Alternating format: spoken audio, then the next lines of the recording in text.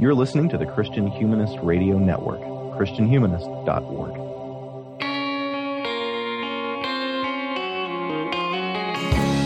This is the Christian Humanist Podcast, a weekly discussion of theology, philosophy, literature, art, and other things that human beings do well. And now your hosts, David Grubbs, Nathan Gilmour, and Michial Farmer. So the same says, an elephant never forgets, standing in the concrete gate, sway inside and insane. They walked over the ocean, their dreams they dreamed awake until the lights grew dim, until the cop cars came. Everybody tells me this is crazy, yes I know it, I'm a man. Hi, and welcome to episode 274 of the Christian Humanist Podcast. My name is Michial Farmer. I'm your host for today. Joining me in what is a very early morning for our recording anyway is Nathan Gilmour, who is a professor of English at Emmanuel College in Franklin Springs, Georgia. How you doing, Nathan? I am feeling good. Emmanuel College is on fall break this week, and I'm actually officiating a wedding for two former students tomorrow, so they will be married listeners by the time you hear this, if I manage to do what I'm supposed to do tomorrow. Now, Nathan, when you marry people, do you use the same sermon every time, or do you write a new one? You know, actually, I leave it up to the couple whether I give a homily at all. In this case, I'm not. Here's my phenomenologist coming out. A wedding is an occasion where small children are present, and frankly, not a whole lot of people care what I have to say. They're there to see the bride and the groom. So if they request that I speak for a few minutes, I limit myself to 5 minutes. If they don't want me to give a homily, I don't. And this weekend, I'm not. Well, that seems fair. I was asked to do a wedding a couple years ago, and I said I don't do them because I'm not a clergyman, and you should have a clergy person do your wedding. That's fair enough. I suppose I do so. I mean, for my students. I mean, it's not because of any regard for myself, I don't think. Well, and also you're ordained, so I would consider you a clergy person. Yeah, that's fair enough. I'm an ex-preacher, but I guess that has preacher in it. But I mean, I wouldn't go online and become fake ordained to do a wedding. I think there's something, frankly, kind of monstrous about that. Maybe we should do an episode on weddings. Yeah. Like Joey Tribbiani. Yeah, well, I mean, everybody. We went to 4 student weddings a couple of years ago, and of them, only one had an actual minister. Ooh. And they were Christian college weddings. It was crazy. Anyway, also joining us, sighing in disbelief, is David Grubbs, who is an assistant professor of English at Houston Baptist University. David, you ever performed a wedding? No, but my little sister asked me to speak at her wedding before the official minister stepped in and, did the due diligence. And that might be as close as I get without ever being ordained. It's about the only thing in a wedding it's about the only thing I haven't done in a wedding yet. So maybe one day. I don't know. Maybe so. Well, before we get to our topic today, what's new on the Christian Humanist Radio Network? So we've got a new Christian feminist podcast on gender equality in parenting and domestic labor. That'll be in your ears, listeners, although as I record this, I haven't had a chance to listen myself. Sectarian Review has done an episode on Jordan Peele's horror movies, and I believe that is a recording of a conference panel that Danny did. I'm thinking with Matthew Brake, but I'm not 100. No, with Chris Maverick. Chris Maverick. My apologies. And then Michial, I believe we've got another core curriculum, do we not? Yeah, we do. We continue to have new core curricula, probably through late November, and then we'll have to start talking about recording the next season. And I'm looking forward to that one. Well, our topic for today is 2 essays by the French Catholic philosopher and playwright Gabriel Marcel. The 2 essays are called Orthodoxy versus Conformity and In the Margins of Ecumenism. Now, those essays are from a collection that is translated into English as Creative Fidelity. The French title has really nothing to do with that title. If you don't have access to that book, which I assume most people don't, I retranslated both of those essays, and they're on our website, which you can So if you go to the show notes for this episode, you can look at them there. It's probably 20 pages altogether, but I would recommend probably reading those if you're interested before you listen to this conversation. I suppose you don't have to. Marcel is not a household name. I know him very well because I'm trying to write a book about him and also translate some of his plays into English. So there's that. But he's kind of a Christian link between the French phenomenologists and the existentialists, and then the mainstream Catholicism of the 20th century. So on the one hand, he runs in circles with Jean-Paul Sartre, and on the other hand, he's hanging out with Étienne Gilson, the medieval philosophy professor.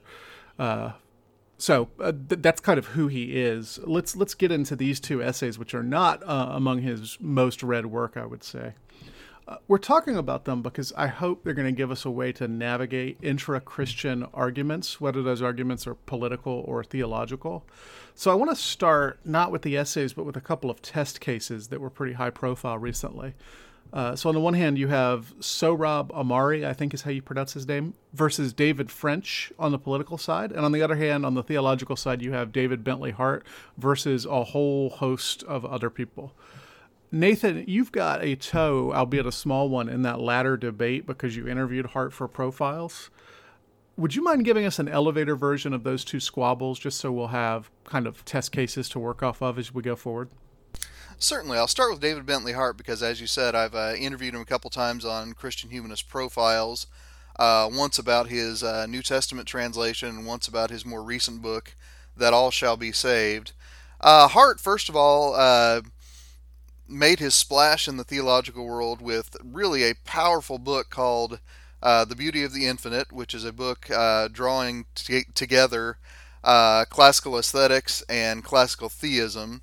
It's a book that, featured pretty prominently in my own dissertation and really established Hart in my mind as one of the great influences on me as I continue to try to think philosophically about how Christianity relates to the ideologies that stand as, competitors to Christian theology. Now, that book was huge among theology nerds and, seminary students. One of the books that really made a splash in the general public is called Atheist Delusions, and this really established David Bentley Hart as a pugilist in the public square. He spent, it's not a long book, it's about 180 pages, just punching Richard Dawkins and Christopher Hitchens and other such people in the nose over and over and over, using his encyclopedic knowledge of the history of antiquity and other such things. And it's interesting as a contrast, and I've just lost his name, Michael, the Irish theorist who we like so much. I can't think of all I can think of is Dennis Donahue. No. At any rate, he wrote, I'll think of his name here in a moment. There was another very book. Early in the morning, listeners. Yes. But there's another book that came out against the New Atheists, Terry about Eagleton. that same time. Terry Eagleton, in which he, approaches it with a lot of humor. He makes jokes. He conflates, Dawkins and Hitchens and refers to them as a conglomerate called Ditchkins throughout the book. And really, it's more of a honk on the nose rather than a punch in the teeth. David Bentley Hart doesn't do that.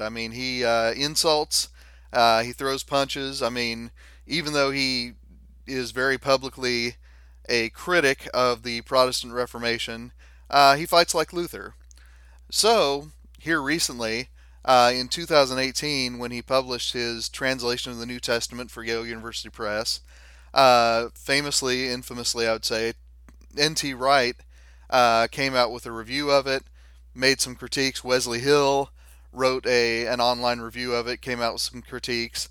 And David Bentley Hart, in, a few different social media platforms, I tried to steer him away from it in my own interview, but other people who interviewed him about the New Testament translation really just kind of reveled in the fact that he was, kicking N.T. Wright in the knees, that he was slapping Wesley Hill in the face, just really kind of reveled in his pugilistic style, we'll put it that way. On the other, and what's interesting, of course, is that David Bentley Hart does not have any social media presence or website of his own, but he does show up on other people's websites to write really scathing responses to negative reviews. This year, of course, with his book, That All Shall Be Saved, which you can listen to my interview with him about that on Christian Humanist Profiles. Again, people who are more inclined to enjoy rather than to lament such brawls among the faithful have really highlighted the fact that he is bashing beer bottles over the heads of Calvinists and gut punching Thomists and so on and so forth. Like I said, I mean, for me, I've got I'll just go ahead and confess. I mean, my disposition prefers ongoing open inquiry to beef. So I don't have any taste for that. Now, on the other hand, and I'm talking way too long here, I apologize, guys. The political debate between Sohrab Ahmari and I don't know if I'm Sohrab, pardon me, Ahmari and David French happened this summer when I was making attempts to stay off of social media because of the ugliness that was arising in response to Georgia's and Alabama's heartbeat bills. But I went ahead and read up on it, prepping for this podcast. And this is more a dispute about terms of engagement for what gets called the culture wars.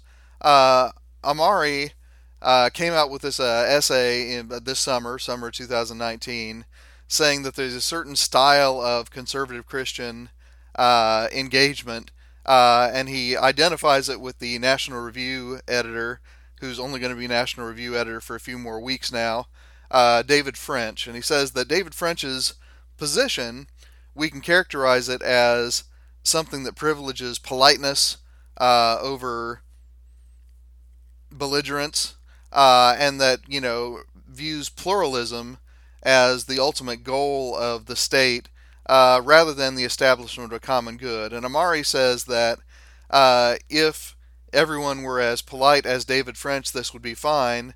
But the moment that we actually inhabit is one in which people use the tools of the liberal order in order to establish illiberal dominance over those who are traditional in any kind of religious sense. David French responds that, first of all, his own personal history is something other than the polite and pleasant David French that Ahmari lays out, and that's an important thing. But also that there are, certain intellectual and political problems with, saying that the state needs to establish virtue in the people. And, ultimately, I mean, listeners, if you go back to our episode on John Locke's essay on religious toleration, you'll hear that ultimately I'm going to be disposed towards David French's position anyway. I think that the best work that the state can do is to keep us from killing each other so that we actually have time to convince each other. But those are the basic squabbles that were here. And I realize that the elevator ride has just now gone up to the 374th floor, and I apologize for that. It's like David, the Great Glass Elevator. Yeah, there you go. Michael, are there any other details from these disputes that we want to lay out before we get into the Marcel essays? No, I think that covers it pretty well. Other than to say maybe that Ahmari is a proponent of what's called integralism. The idea, can you speak to that? Because I'm not entirely familiar with that term. It's drawing on a concept of Thomas Aquinas and actually Dorothy Day of all people, that says the law of the land needs to be formulated such as to make people into saints, or to make it easier for people to become saints. So we're basically talking about creating a society that promotes Catholic doctrine in some ways, and the degree to which that what exactly that looks like depends on which integrationalist you're talking about. And one thing that's interesting is that in particular is a concept that Marcel has been interested in even before he converted to Catholicism. So some of his early plays deal with that even before he himself was a Catholic. Which, whatever. But it doesn't really matter for what we're talking about today, because we're not going to evaluate the substance of those arguments. We're going to evaluate the way people behave in those arguments. And I think we can agree that there's a fair amount of douchebaggery that gets thrown around in both of these sets of arguments, wouldn't you say? Not the term that I would pick, but I don't disagree with the substance. David, anything to add there? Just the way that it charts onto these essays. The first essay, Orthodoxy versus Conformity, and then the second essay, In the Margins of Ecumenism, seem to be sort of floating above debates that are pretty closely parallel to the ones that you brought up. One of them being Catholics in France arguing over what their take should be on the Spanish Civil War that was going on at that point, and then the other being debates over what to do with other traditions of Christianity. To what extent can a Catholic Protestant dialogue happen, and under what terms? So that kind of arguments, theological, between different branches, different traditions, different neighborhoods of Christianity on one side, but also debates between Christians over what being faithful within their own political moment looks like. Yes, that's exactly right. And I will add two things about that, which is both of these essays were first published or delivered in 1939, kind of an important year for Christian Europe. Yeah. And there's a third one that I could have assigned called The Phenomenology and the Dialectic of Tolerance, which deals much more with how Christians ought to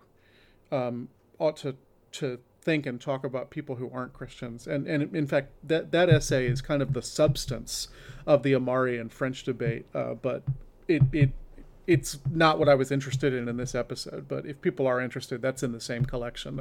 All three of those are right in a row in Creative Fidelity. So that option is open to anybody who's more interested in it.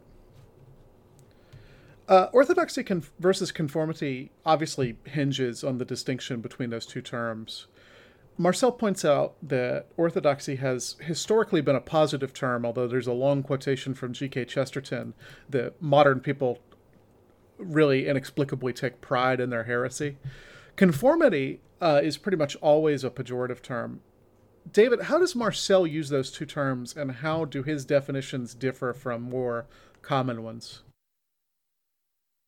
Okay, so he sets out the more common ones first, which is to treat these as synonymous.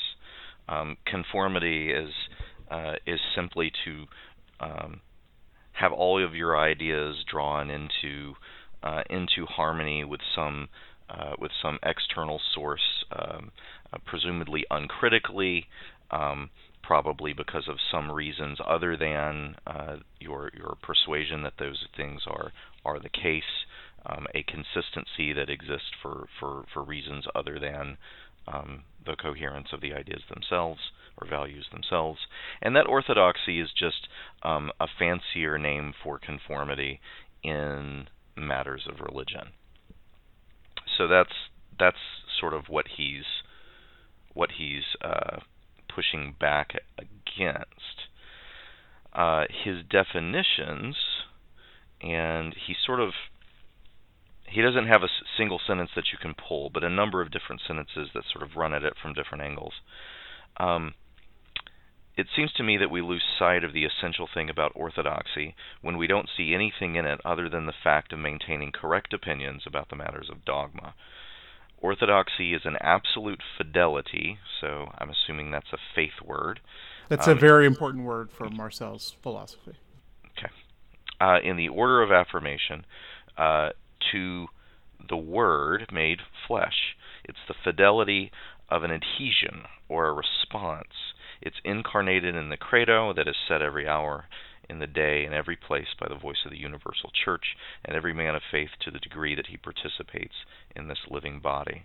So the first way that he takes a run at orthodoxy is to say this isn't just about having the right opinions about theology. It's about a faithfulness that comes out in what you profess and what you affirm. It is a kind of what you might say an attested intellectual faithfulness. And a existential faithfulness as well, David. When he talks about fidelity, he is generally talking about creating yourself through commitment to someone or something. So it's not just an intellectual fidelity here. This is about remaining faithful on a human level to the Word of God made flesh. Yeah. Well, I chose that word because of something that I feel like I'm seeing here, and you can correct me if I'm wrong. But it's to say that something is intellectual is not to say that it is distanced from matters of that kind of personal, self-defining merit. To say that something is intellectual is not to say that it is separate from those things. That in fact our faithfulness, our fidelity, ought to be pouring into our brains. Yes, that's true. But I mean, one of Marcel's big bugbears through his career is idealism. So I just want to make it clear that for him, an abstract intellectualism removed from daily life is really kind of nonsensical. So yeah, this is an intellectual fidelity, but in being intellectual, it's also more than intellectual. Well, he's used the reference to the credo being recited throughout the world. So there is a concreteness that comes along with this intellectual affirmation. It's not a purely or merely intellectual affirmation. Yes. Skipping a little bit, that to dismiss orthodoxy as a kind of mere intellectual conformity lets go of the essential thing about Christianity. It extinguishes that revealed content without which it ceases to be a religion and degenerates not even into a philosophy, but into a bloodless and inconsistent ethics. Orthodoxy is fidelity to the Word of God, but this amounts to saying that this word loses its meaning and its power of application as soon as we move away from the supernatural order that is the plane of incarnation. So for him, it's very, very important to say that orthodoxy is up against the horizon of a real God who actually is in a certain way and says particular things.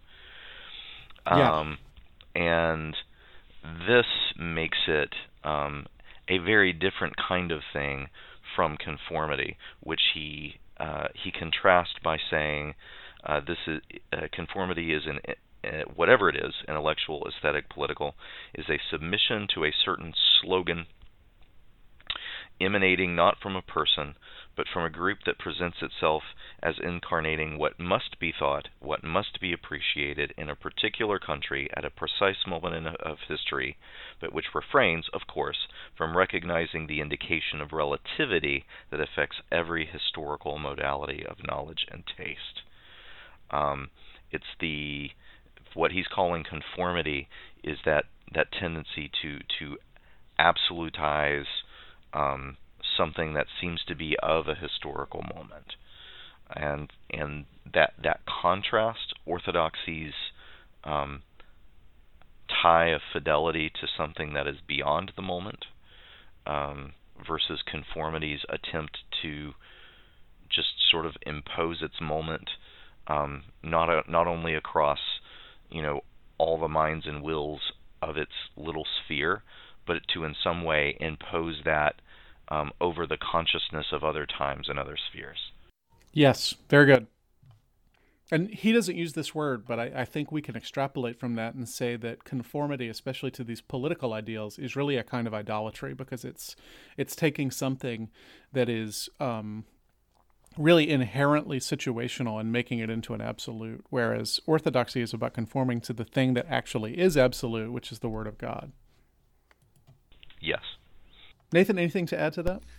Yeah, I think that this is a far more elegant alternative to something that I encountered first in seminary, and I've certainly seen in the 20 years after seminary, which is to assert a distinction between orthodoxy on one hand and the decidedly ugly word orthopraxy on the other hand.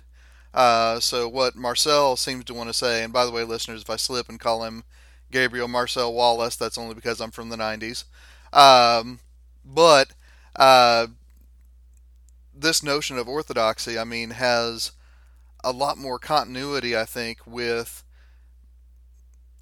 antique and medieval notions of philosophy. In other words, philosophy as something that gives shape to a life, not merely to a set of systematic propositions. So I really like this. And honestly, Michael, it reminds me of another figure who is John Milbank, whose sort of bombshell book, Theology and Social Theory, insists that and I have to think he's influenced by Marcel, that every kind of thought eventually becomes hierarchical in some sense, but that Christian thought has to be provisionally hierarchical because our point of reference is not to the ideology of our moment, but to a God who transcends the moment, and the reality that results from that our understanding of God might unfold, might develop, might reform, so that the possibility always lies open, and we're going to talk about that notion here in a little while, I realize. But it always lies open to the possibility that we have to reconfigure the hierarchy of ideas. So, like I said, I mean, I think that this approach to orthodoxy, frankly, gives orthodoxy its fullness in a way that, modern uses of orthodoxy tends to evacuate it of. Yeah, I like that as well. And I don't know. I've never read Milbank. I follow him on Twitter, and I mean, in some ways, I think he probably belongs in the David Bentley Hart category of social engagement. Oh, he really does. I mean, I mean, one thing about Hart and Milbank, I have learned a ton from them. They have shaped me as a thinker. To deny that would be just an utter lie. But man, oh man, do I cringe when I see that they've written something on the internet. Yeah, and to that we might add James K. Smith or Rod Dreher and or other people we kind of broadly admire who nevertheless use the public forum as an excuse to air their personal grievances. Oh, indeed. Yeah. Am I right to hear in the way that he writes of this, maybe also something that's responding to something similar to what Machen's book Christianity and Liberalism was addressing? Just that insistence that there must be a genuine claim about the supernatural that impinges upon what we also say about Scripture. Yeah, I think so. You can't just turn this into a species of ethics like the worst of Protestant liberalism does in the 20th century. But I hesitate to put him too far on Machen's side because, of course, at the end of this, it's subtle, but he does it. He's praising Karl Barth, Machen's great enemy. Well, but Barth's not an anti-supernaturalist. No, he's not. And what he's praising him for is a fidelity in the face of a politics that demands absolute allegiance. So, yeah. Okay, well, he talks quite a bit about this French term bien pensant, which in the essay I translated literally as right thinking, but I was really, really sorely tempted to translate it with the currently trendy phrase virtue signaling. Nathan, what do people mean when they use that epithet, and what might Marcel say about it if he were on Twitter? Well, virtue signaling is a phrase, honestly, I forgot. I was planning on running down its origin before we recorded, but I just forgot. But in its current use, I mean, it tends to mean a sort of morally costless assertion, usually in a public forum, usually digitally, but not always, that lines up with current conformities. I'm tempted to say current orthodoxies, but given Marcel's categories here, I'm going to say current conformities. Some examples might be whenever Donald Trump misbehaves, it becomes a sort of digital obligation to comment publicly on how terrible he is and how terrible the thing he has done is. And if you don't, in these contexts, a lot of times you get accused of showing your privilege, which is one of the devil terms of the Twitter era, and showing that you live a life in which not resisting these things every time they pop up is a luxury that you have. So in Marcel's essay, the what is it? Bien passant doesn't seem to have that immediacy, but I think that's a function of technological change more than anything. Agreed. What he seems to be more concerned with is that whenever you think publicly, whenever you assert publicly, that you do so in the ways that conform to the ideological camp that is relevant. So I mean, to go back to the example of the Spanish Civil War, it means an obligation to, depending on your faction, always refer to the enemies of Generalissimo Franco as Stalinists and Marxists and anti-Christians, or alternately, always to refer to the forces of Generalissimo Franco as fascists and mercenaries and so on and so forth. So the notion that Marcel is getting at, and I think he's right, is that to do such things, and I'm borrowing a little bit from Alistair McIntyre here, but I'm always borrowing something from Alistair McIntyre. It's the notion that the discourse of protest, which I think is related to this, never does aim at persuasion. It always aims at galvanizing those who are already converted. And I think that, again, if Marcel were to have a gander at Twitter and Facebook and really the American political scene, which have conformed themselves to the Twitter and Facebook sense of time, it's that so very few people now, and there are exceptions, of course, but so very few people now even hold out the persuasion of people who disagree as a possibility. When people call for reform, it's not to make people more able to see each other's points, to come to a consensus, things like that, but it is to basically manipulate the political system, either through, attempts to limit voter registration or to redraw district lines, or to abolish the Senate, or to do away with the Electoral College. But what all of these things have in common is that they are tools to bring the brute force of numbers to bear so that you can impose your will on the other. The other is never going to change, but you can make them behave with the force of, the state. So, I mean, I think that Marcel would certainly recognize that virtue signaling is tied to a certain kind of poisonous politics. I think he would find analogies with our own moment. David, I mean, are there other things that are worth saying here? Oh, there's always things worth saying, but my one rule has always been to never say anything political on Twitter. Yeah. That's just because you're privileged, David. Yes, I am. David, all that's necessary for evil to triumph is for good men to do nothing. Well, I'm doing a whole lot of that on Twitter. Because I resent the idea that everything calls for me to chime up and join a chorus. And is that my privilege? I don't know, but I'm not going to do it. So somebody, and it's some mathematician, intellectual, I think, this has stuck with me for several years since I read the quote, says that there's no need for you to say what everybody else is already saying, almost by definition. Yes.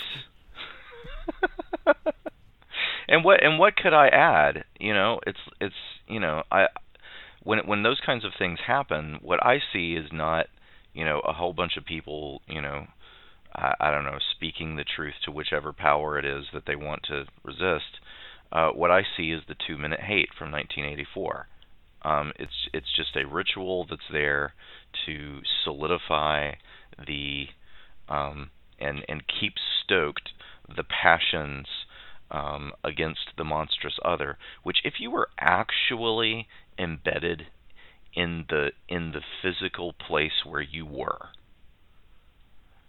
it would be very difficult to sustain that kind of theoretical rage, I think.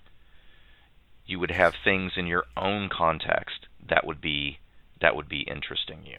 Yeah, and well, I'm sure you picked up from this essay, and this is not the only place he does this, but his disdain for the press. And I think it's just that sort of abstraction that he's objecting to, David. This notion that in the press you can say things that you would never say in person, and the press has this illusion of objectivity that leads to conformity.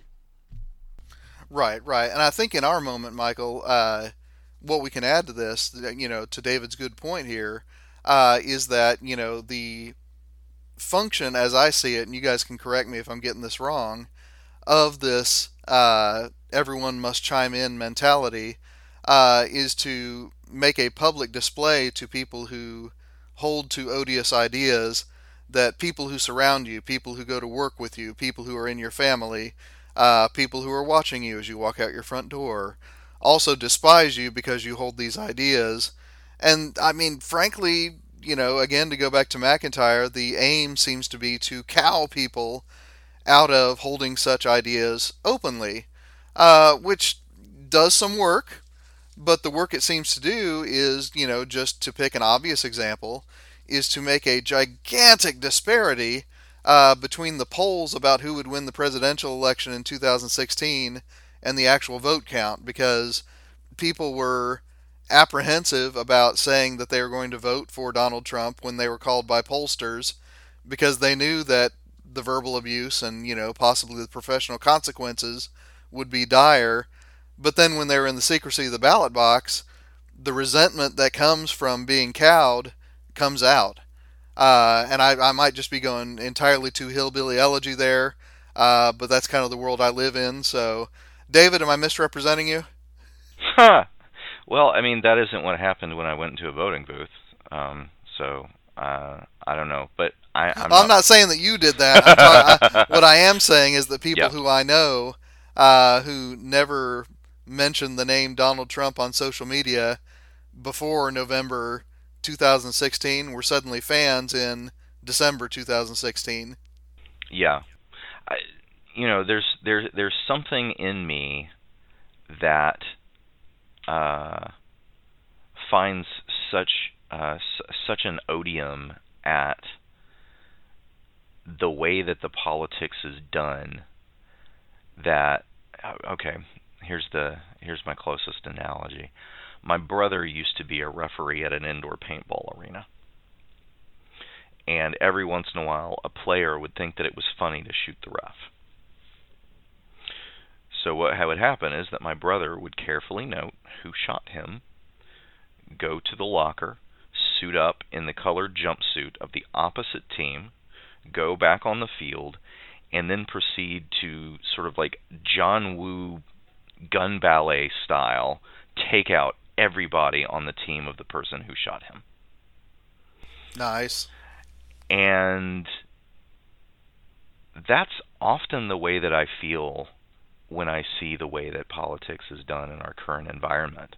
I look at a side and I look at an action and say, that's awful, and it makes me want to put on the other side's uniform just so that I could beat them. But then I look at the other side and say, yeah, but would I choose this? Would this be my jersey? Would that be my coach? Would this be my mascot? Would that be my quest? If it wasn't for the odium of reaction, and then I back off. Now I want to make something clear which is that the way we're talking can make it sound like there's no stand that a Christian must take. And he uses this Spanish Civil War example because both sides really are hostile to Catholicism as he sees it practiced. He doesn't want fascism or Stalinism. Yes. But also, he clearly thinks that there are right and wrong political opinions, because otherwise he wouldn't be able to praise the confessing church in Germany. So sometimes fidelity does require the rejection. I won't say the adoption, but it requires the rejection of a particular political position. I just want to make it. There's a kind of quietism that the things we're saying can lead to, and I don't think Marcel is a quietist. I hope, I would be very sad if the things that I were saying got taken to that ultimate conclusion, Michael. Thank you for pushing back on me on that. What I resent is the polarity, the Manichaeanism of our current moment that says, you don't like this, all right, then suit up to do that. As if there are only the two sides.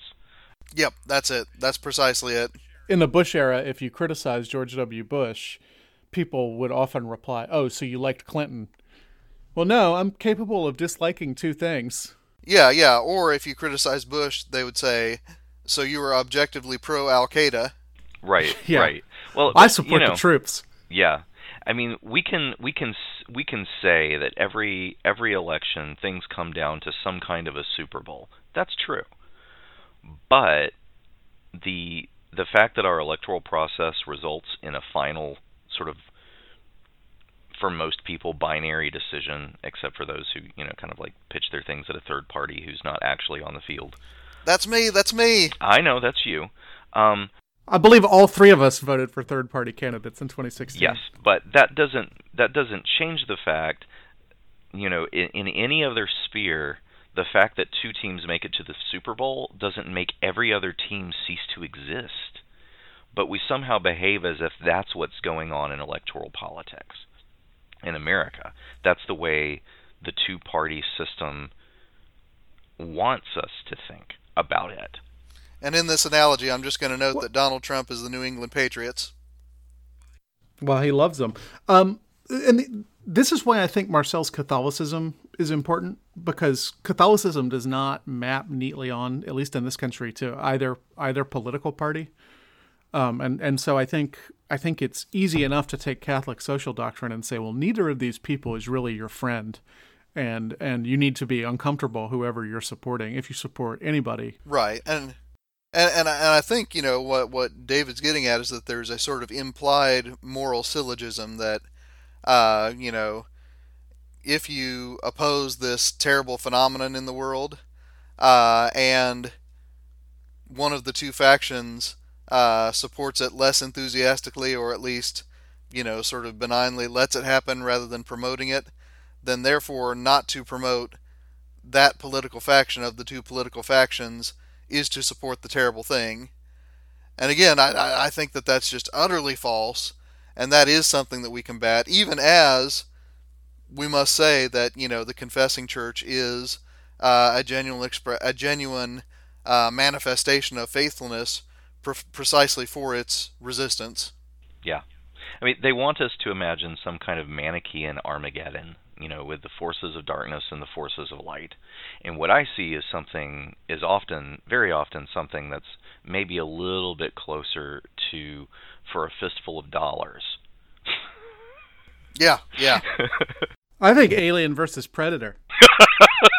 Whoever wins, we lose. I think that's the lesson of the Civil War for a Catholic, or the Spanish Civil War for a Catholic is neither one of those sides has your best interest in mind, and in fact, the victory of either side is going to be disastrous for Catholicism as Marcel practices it.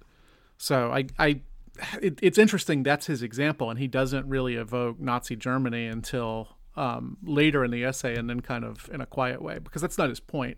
He wants us to know that most of these political battles don't have a clear-cut right side and wrong side. Sometimes both sides are wrong, and the Christian has to kind of stand above it and maybe cautiously support one side, but certainly understand why the other party is supporting the other one. And I will let our listeners decide for themselves whether they think that Trumpism is closer to the Spanish Civil War or closer to Nazi Germany. Two more things about virtue signaling. And both of these come from the top of page 3 in the translation I've provided. When you say virtue signaling, when somebody says something and you accuse them of virtue signaling, first of all, he says you have no right to do that, because most of the time people aren't really even sure themselves why they're doing something. So how on earth are you sure why somebody else is doing something, right? Yeah, I'm with that.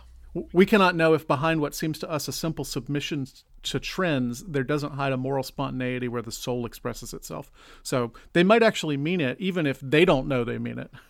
And then number 2, to call somebody a virtue signaler is in some ways to virtue signal yourself. He says, for another thing, and this seems essential, he actually italicizes essential to me. From the moment I denounce right thinking, virtue signaling, in another person, I'm basically installing myself as his judge, thus infringing on one of the major precepts of the gospel. I'm going forth as a Pharisee, since I'm implicitly claiming to be a better thinker, free from the mediocre constraints that, as I would have it, shackle the other person's conduct. So when you call somebody else a virtue signaler, you are yourself engaging in virtue signaling. And I think that's almost undeniable that when a certain sort of right-winger uses that term, it's just as conformist as anything they're accusing the virtue signaler of doing. Yeah, I think that's about right. Maybe in saying that, maybe now I'm virtue signaling about virtue signaling about virtue signaling. Well, and that's what keeps this interesting, right? I will say that my biblical studies background is coming up every time he uses Phariseeism as synonymous with moralism, because I keep wanting to say, okay, historically that's not what the Pharisees were about, but I realize that he just means moralism, so I just translate in my mind.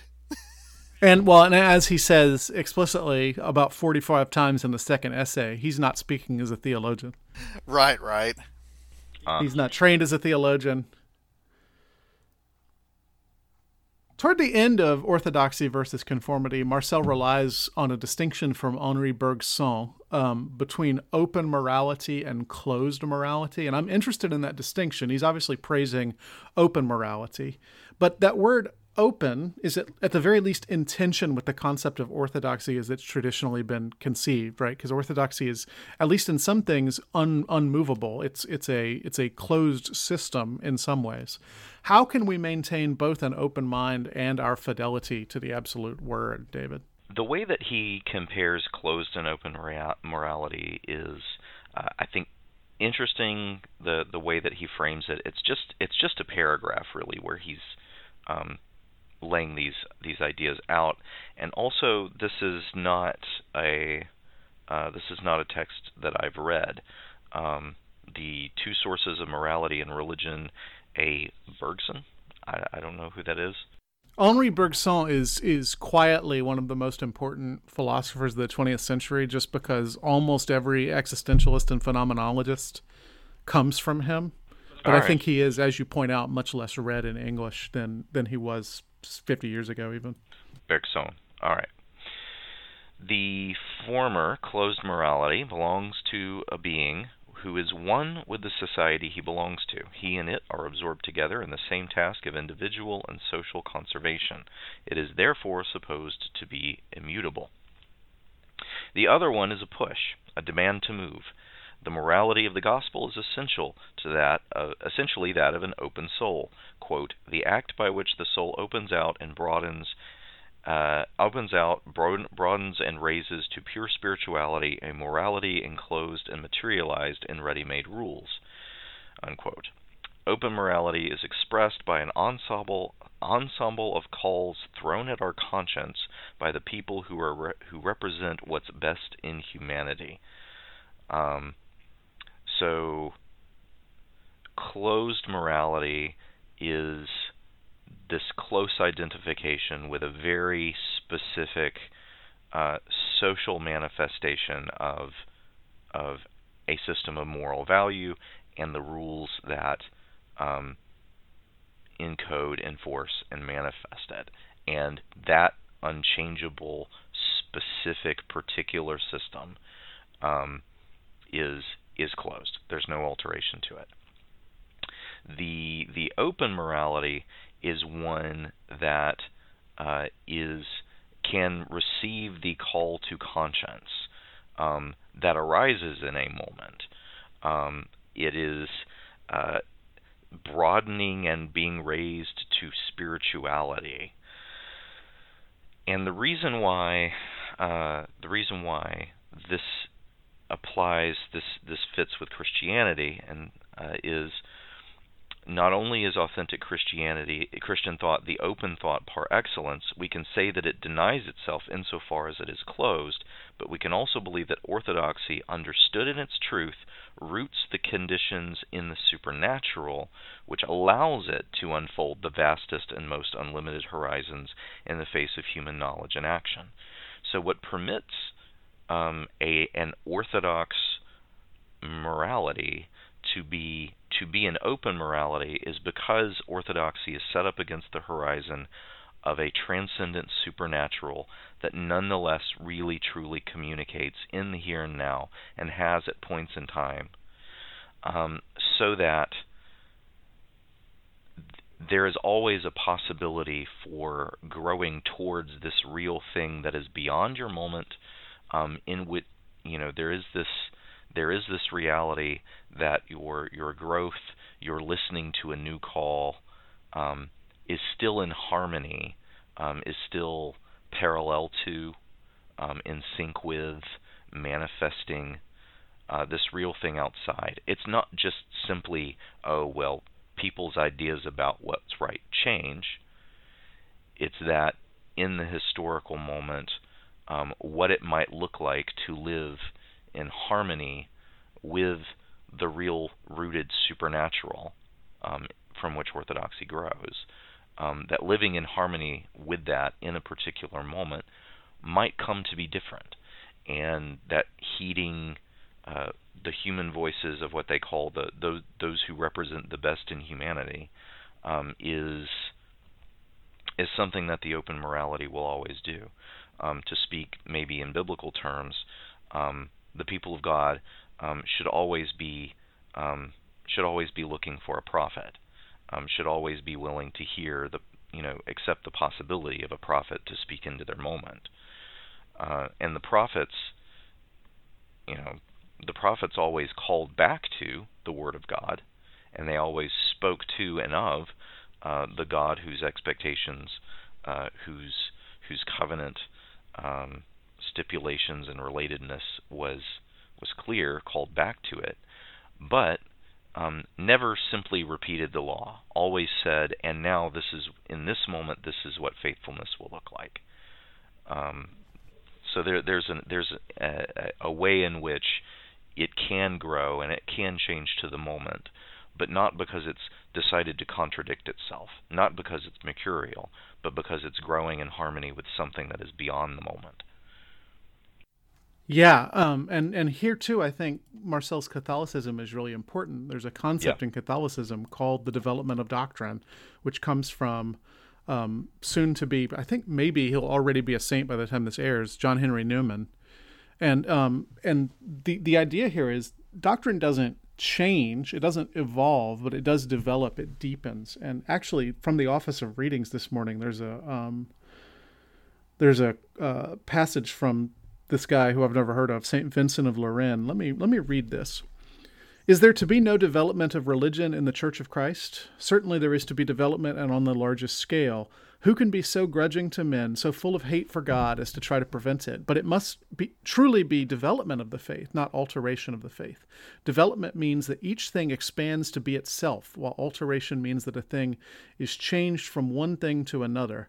The understanding, knowledge, and wisdom of one and all, of individuals as well as of the whole church, ought then to make great and vigorous progress with the passing of the ages and the centuries, but only along its own line of development, that is, with the same doctrine, the same meaning, and the same import. So the idea, I believe, I'm still new to Catholicism, but the idea, I believe, is that doctrine changes and you understand it more and more, and so it can look like it's shifting, but things aren't being overturned. You're just understanding them on new levels.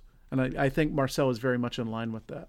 Yeah, I'm reminded of a few different authors who've influenced me. I mean, one of them, when David was talking about the prophetic, it certainly echoes Walter Brueggemann's main project in his book, The Prophetic Imagination. The notion that what the prophets do, just as David said, is not to invent new symbols from their own imaginative resources, but rather to reactivate ancient symbols as nodes of critique of, the sort of static imperial imposition of order.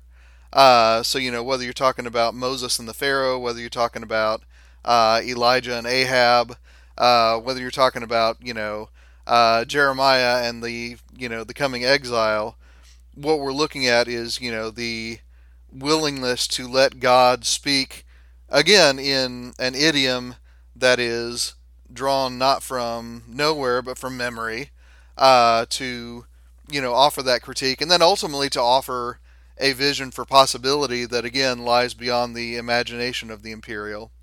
I'm also reminded, I mean, it's interesting that, we're at the same time critiquing the public personae of David Bentley Hart and John Milbank, but I'm invoking their ideas. But for them, one of the ideas they share in common is that when historical intellectual change is not rooted in the divine, for David Bentley Hart, this is usually the vision of Gregory of Nyssa.